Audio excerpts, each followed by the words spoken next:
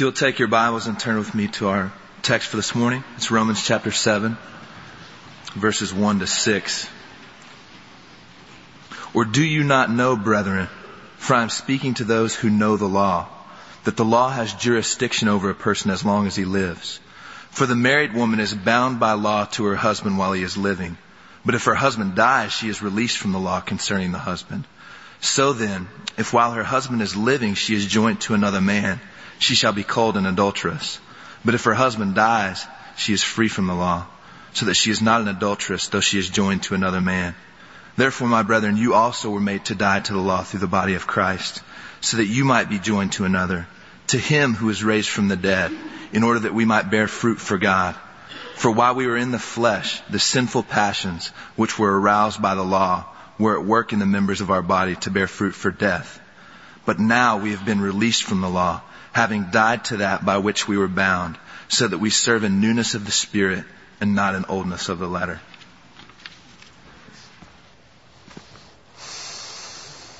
Let's pray together. When we were in the flesh, Father, that is, when we were just plain ordinary humans without the Holy Spirit, without grace, without faith, our sinful passions prostituted the holy law of God and made it an instrument to defeat its own demands. And thus we showed ourselves to be exceedingly sinful. Father, I pray that we would sense the weight of sin this morning, that there's a reality in the world that is mammoth beyond human description. It's the cause of all suffering in the universe. It's the cause of infinite wrath from you. It's the cause of the creation of hell. It's the ruination of marriages. And it's called sin. Lord, acquaint us with the weight of this malady in our lives. Don't let us take lightly our condition. Help us to feel the appropriate seriousness of our own rebelliousness and insubordination. And grant, I pray, that seeing ourselves for who we are, the cross of Jesus Christ, the blood of Christ, the resurrection of Christ, the intercession for us by Christ in heaven, the outpouring of the Holy Spirit of Christ, the church of Christ, the word of Christ, would appear to us for what it really is, of infinite value beyond all human treasure. Lord, come and perform these spiritual awakenings in our lives, I pray. Help me to speak the truth. Help me to speak it in a balanced way. Help me to speak it with affections that are fitting for the nature of what I speak. And so work a saving, strengthening, unifying, healing, encouraging, humbling, empowering, emboldening work here, now, in these next few minutes. Through Christ I pray. Amen.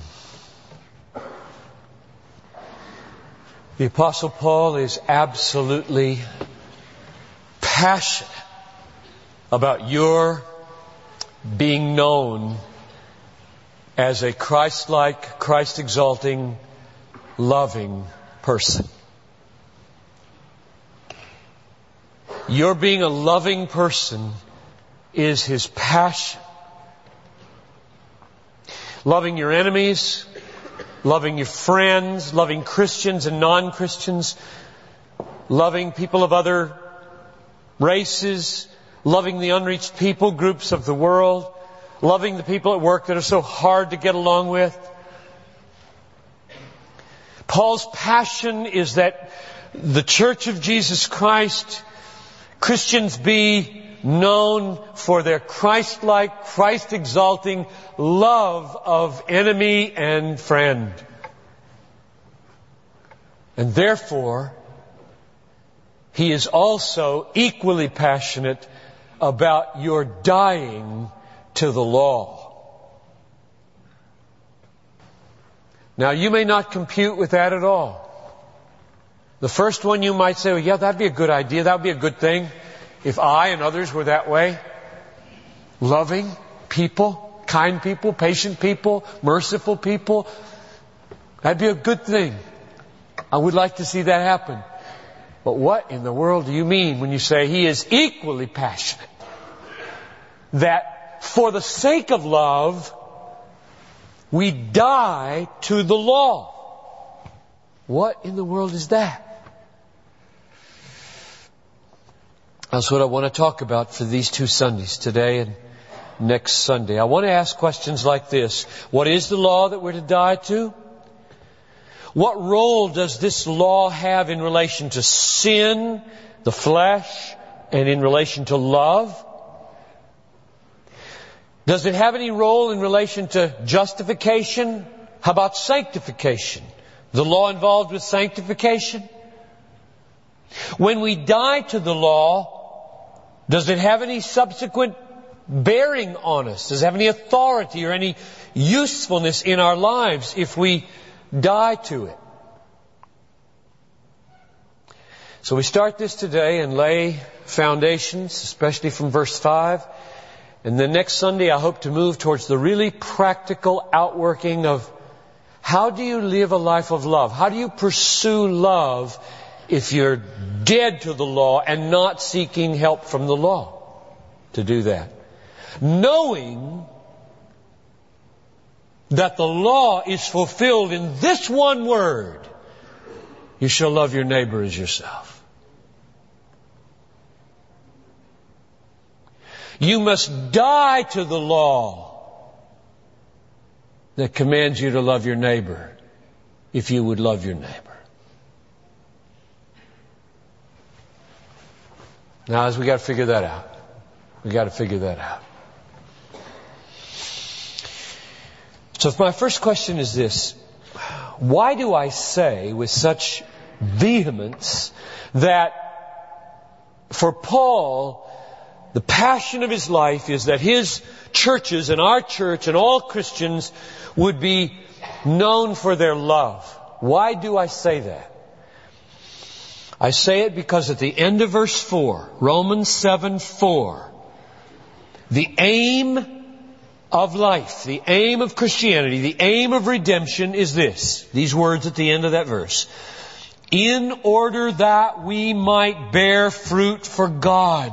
That's the aim of life. To bear fruit for God. And my 5-year-old would answer the question, Talitha, what's the main fruit for God? What's the fruit? And she'd say, love, joy, peace, patience, goodness, kindness, meekness, faithfulness, self-control. Love. Love is the fruit of the Spirit. But the question you might have is, even though Galatians 5:22 does say that, the fruit of the Spirit is love, how do you know that's what Paul has in mind in verse 4? Here's the reason. In verse 6, the same thought we've seen now for 2 Sundays ends with these words.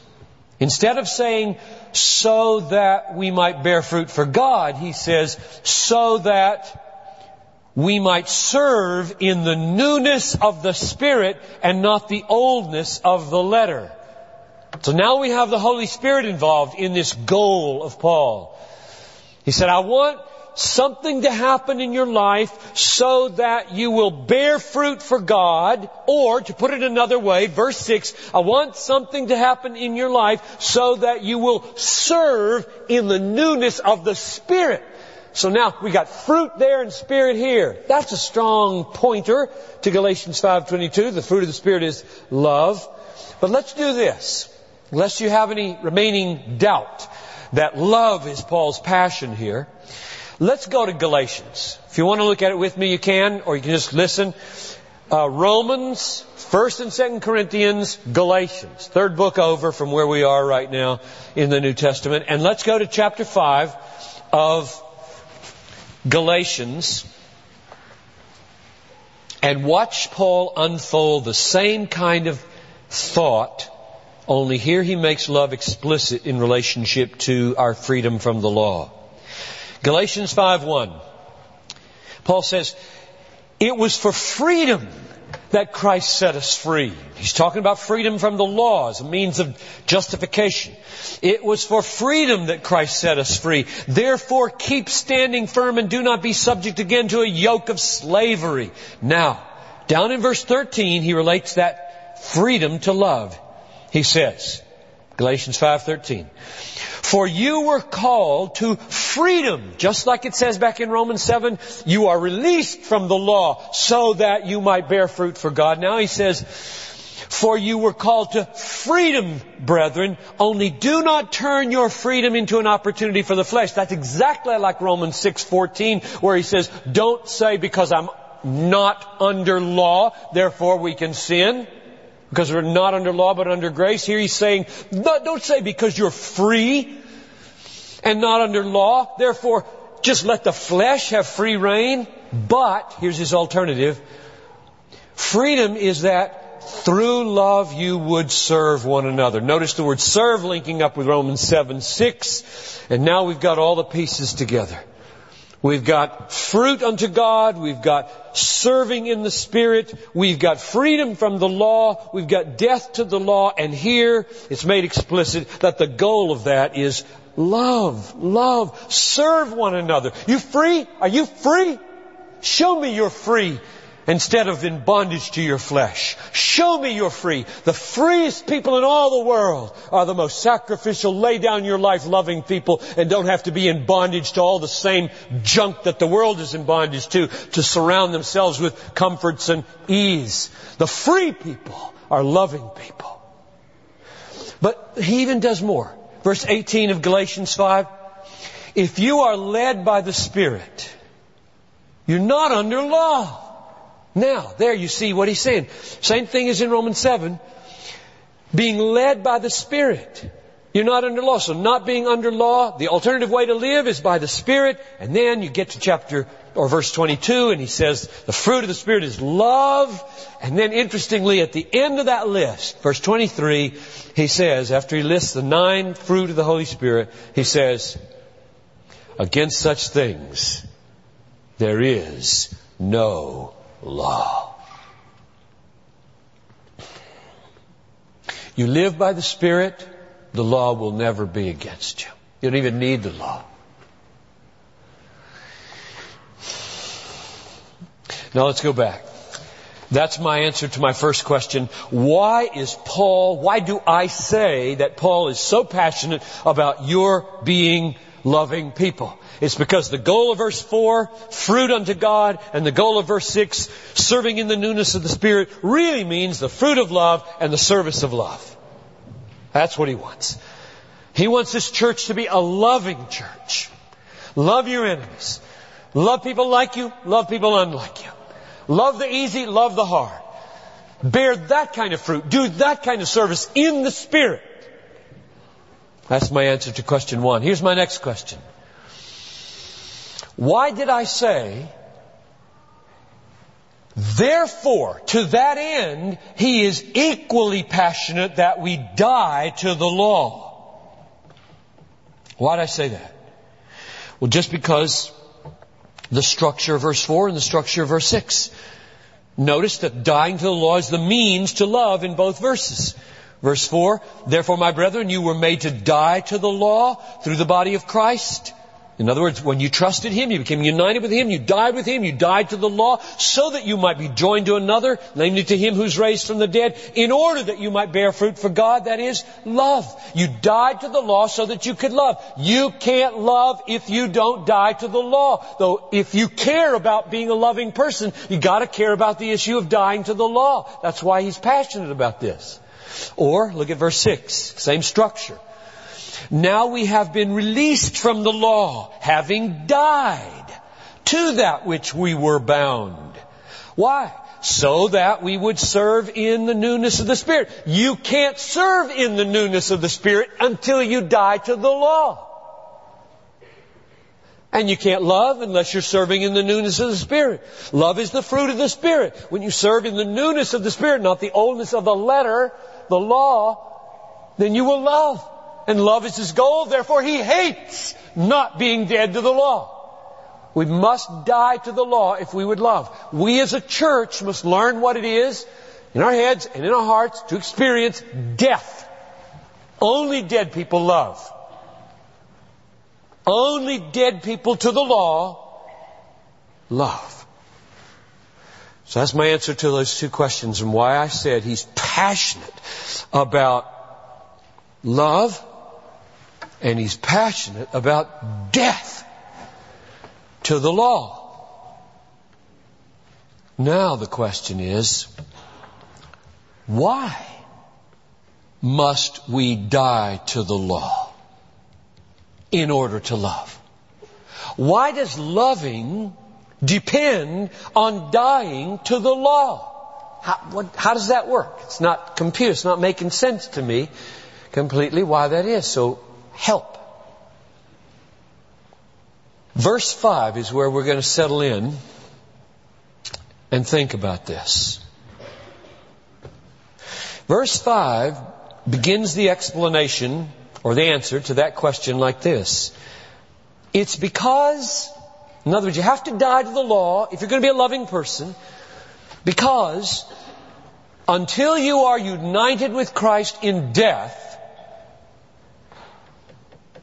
you don't have the Holy Spirit, and you are merely flesh. You see that word flesh at the beginning there, verse 5? When we were in the flesh. Now what is that?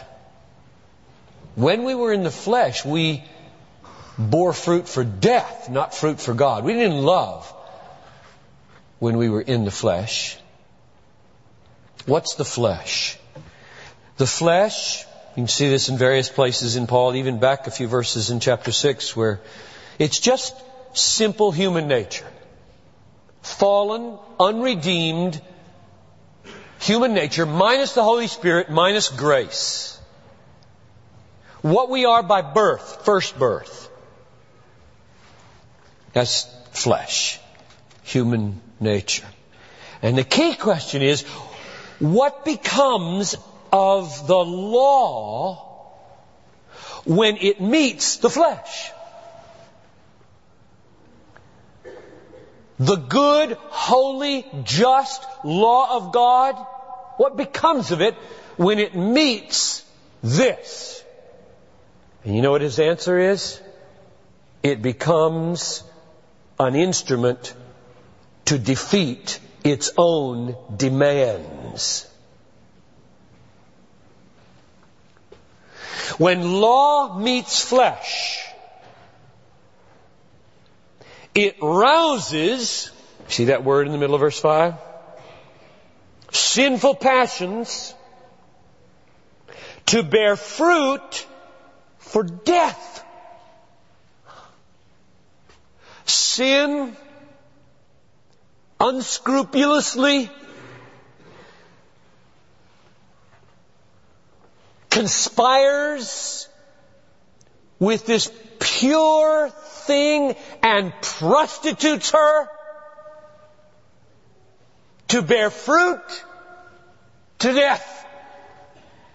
The law in the hands of the flesh becomes the instrument to defeat the demands of the law. Why? Why? Why? You got to die to this. You, old person, flesh, have to die. Let me read that verse now in whole. For while we were in the flesh, that is mere fallen, unredeemed human nature, the sinful passions which were aroused by the law were at work in the members of our body to bear fruit for death. Not love, death. So Paul says, you've got to die to the law.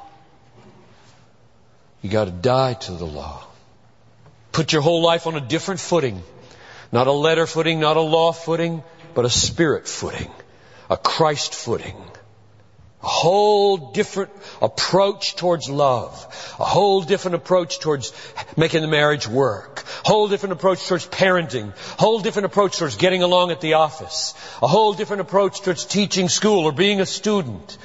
You got to get your whole life on a different footing than law. Because if you don't die to the law, you will turn the law into the instrument of defeating its own demands. Why?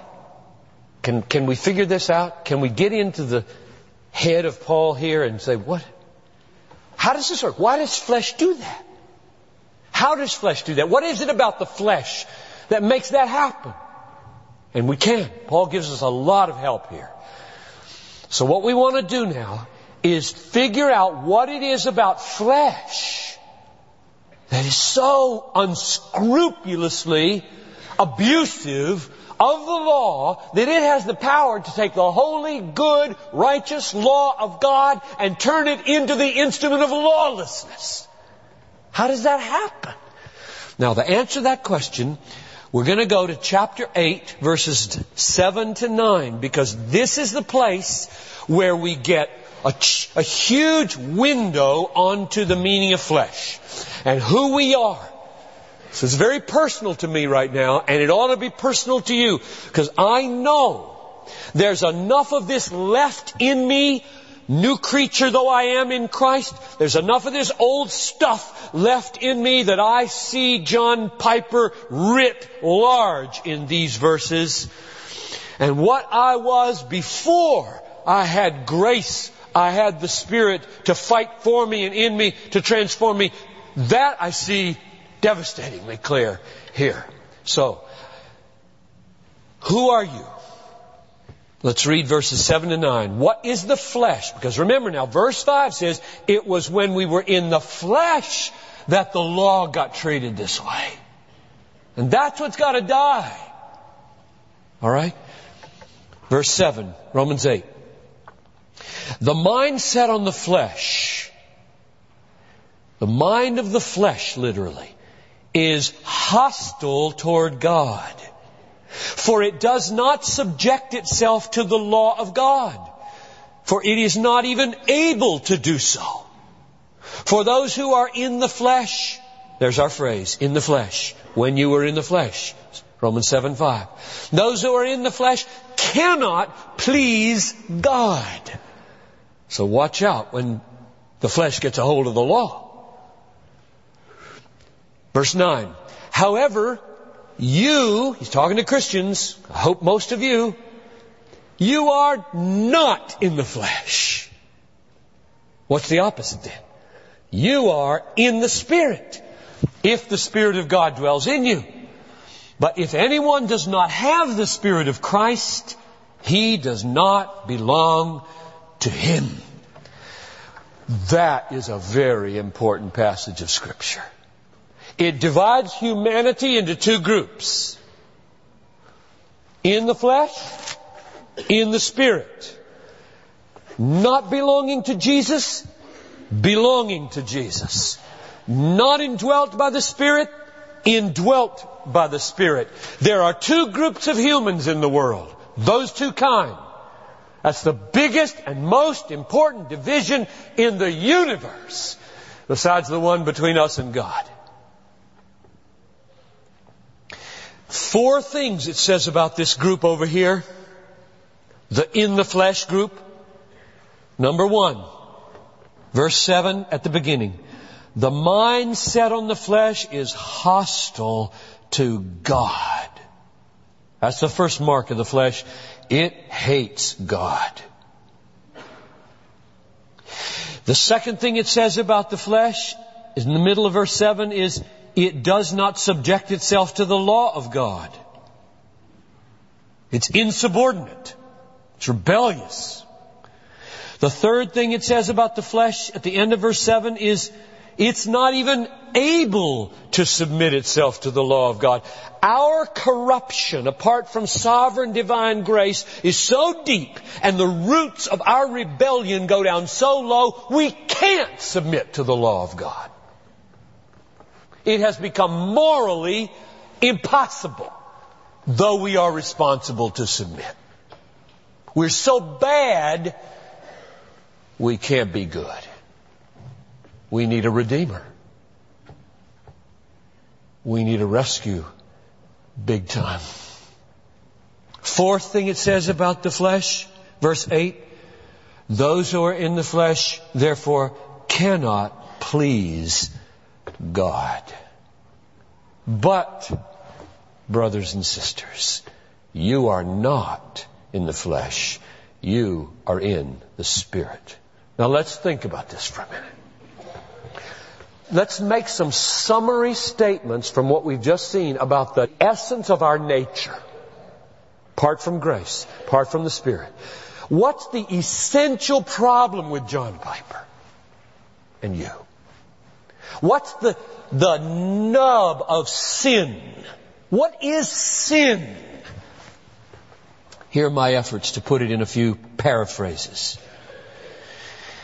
The essence of my condition apart from Christ is not first and mainly that I break specific laws of God. That's way down the river. That I break specific laws of God is not my main problem. My main problem is that I am hostile to God. That I do not want to submit to God.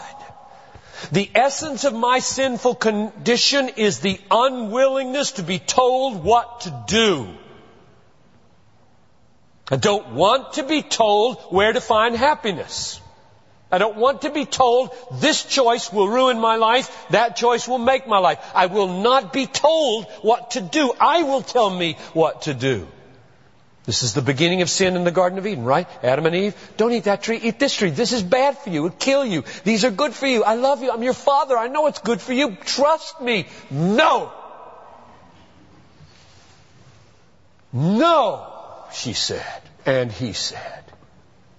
I will eat what I want to eat. And there's sin. I will trust me. I will be my own God. Thank you. Anyway. The essence of sin is a passion for self-rule. Before there's any rule on the scene. My essential problem is not that I break laws. My essential problem is that I hate laws. And I hate them before they even appear. And as long as they don't appear, my hatred lies dormant. Which is why there's so many good people in the world. Good people. Good people. I told the kids in the first service, there aren't as many in this service, I want to teach them a new word. Some adults as well, maybe. I know the word essence is a big word for kids, so let's say main thing. The main thing, or the essence of sin or the sinful nature, is self-deification. You know that word? Deification means I will make myself God. I will be God. I will deify. I will make myself a deity. Self-deification. That's the essence of sin. The passion to be our own God. That's what in the flesh means. So sin is not first law breaking, it's law hating. And even before there was law hating, there was self-rule loving. I love to rule myself. Being in the flesh means I will not be told what to do. I will go my own way and do my own thing. And you don't have to look very far to see this. I mean, I see it in the world. I see it in my family and my children and my wife. But most of all, I see it in me. And there's where it bites. I saw it yesterday. I told the group that I was lecturing to yesterday. I told them about it. I won't tell you the details. But I see it virtually every day. I've got a plan. I'm doing something here. And here comes a cross will. Another will. Bible, God, wife, child, friend, colleague, you name it, doesn't matter. Another will besides my will, crossing my will. You feel good about those times? You say, oh yes, by all means, because I'm so fallible and there's nothing I'd like more than to consider your will at this point and submit mine to yours because I am meek and humble and lowly in heart. And no way. Everything in me, well, not everything now that I'm born again, but a lot of old junk in me bristles. Happens between spouses a lot. Tell me. I know. I'm doing it my way.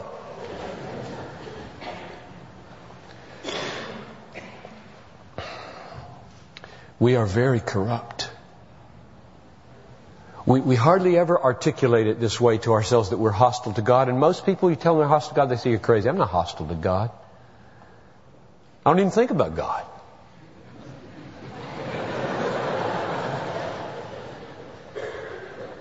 But let them be crossed by God's will. Flee fornication. Don't be enslaved by anything. Bless those who curse you. Then the sediment of hostility, which can lie pretty low, there. We are hostile to God. We want to be God. We don't want to submit to God. Submission to God does not come natural for any human being since the fall, except one, Jesus, who always did what His Father commanded. It was His meat, He said. He loved to eat submission.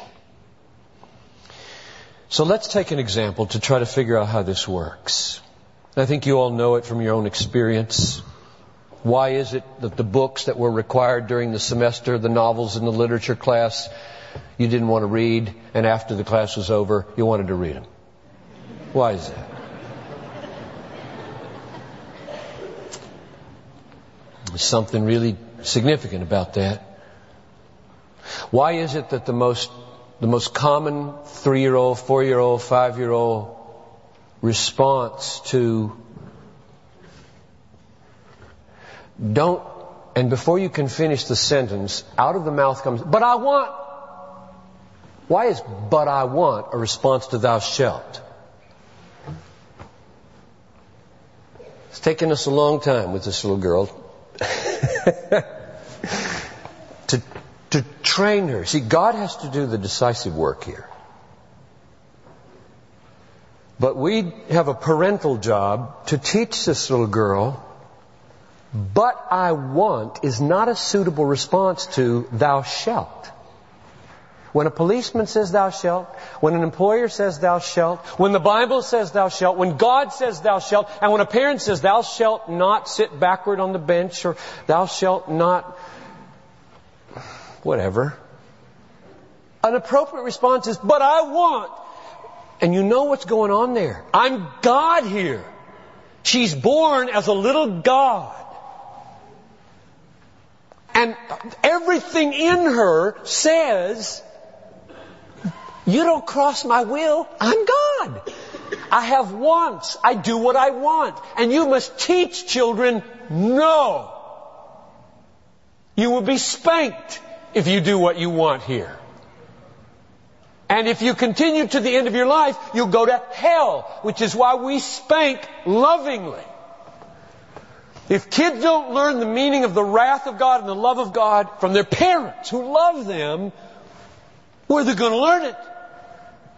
Somebody try later on to convince them that a loving God is also a wrathful God. If they haven't seen that in Daddy, that Daddy can hug and kiss and roll around on the floor and be sweet and pure and kind and gentle and really have fire in his eyes when he disobey.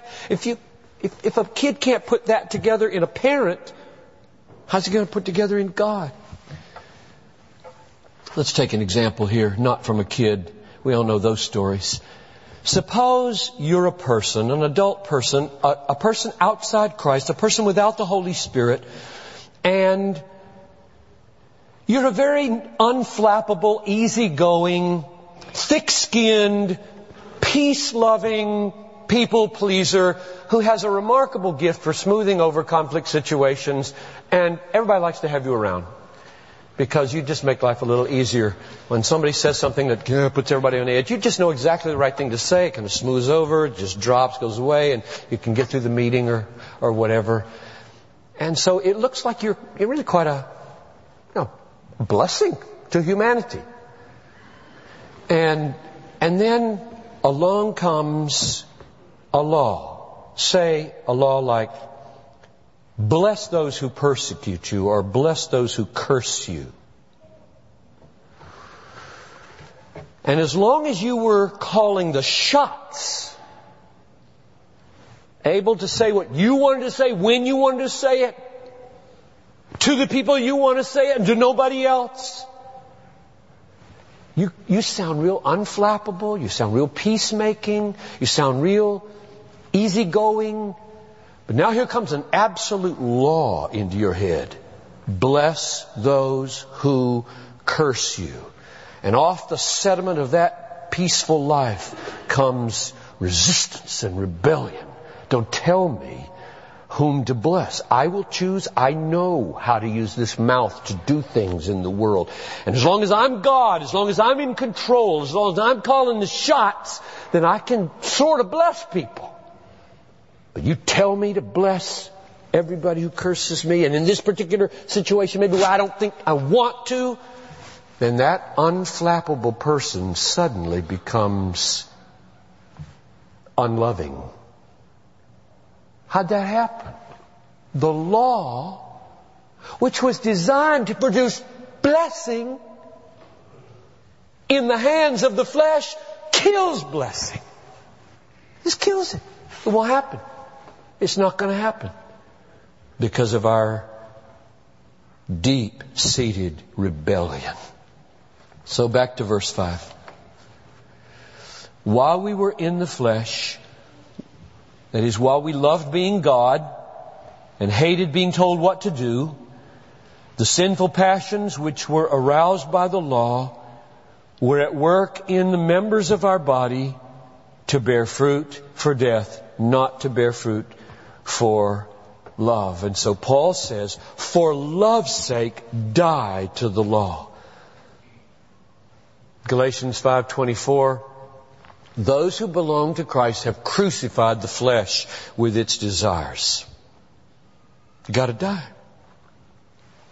The flesh that takes the law like that must die for love's sake.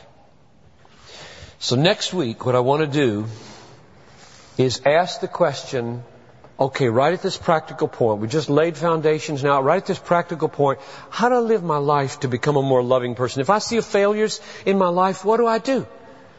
Do I look to the law?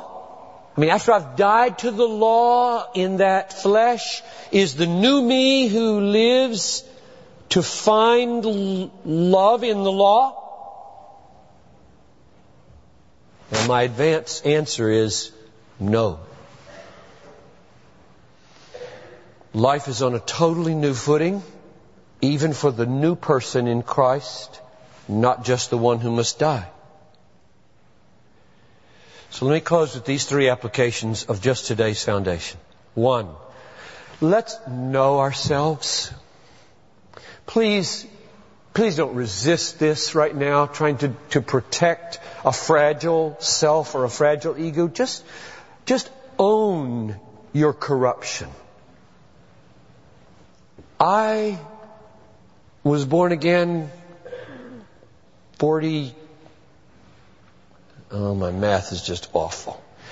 Whatever 55 minus 6 is, that many years ago. And all those years, I have known Christ. And today, the chiefest of all evidences of the truth of this passage is the mirror in my house. Not you. Not any wretch on the street. Not any person on television. Not any politician. But me. I know me pretty well. I'm sure I don't know me as well as I should. And I know nobody in this room knows ourselves as well as we should. There are folds of corruption in our hearts we've never seen. If they could be pulled apart, they'd stink. Or pulled apart, they'd stink. We don't know ourselves.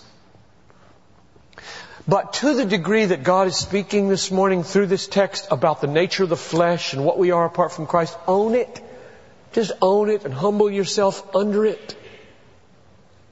And then, second application, reckon yourself dead to sin and law. We've been teaching for these years now that when we believe in Jesus, and anybody can do that right now, believe in Jesus, you get united to Him when you trust Him, and in union with Him you die when He died. His death becomes your death, and His death was death to the law, and yours now is death to the law. And therefore what you're to do is become in reality what you are in Christ. Become in practice what you are in Him. You already have died to the law. Now live it out. Live out your death to the law and your life to God. That's the second application. And the third application is this, and I close.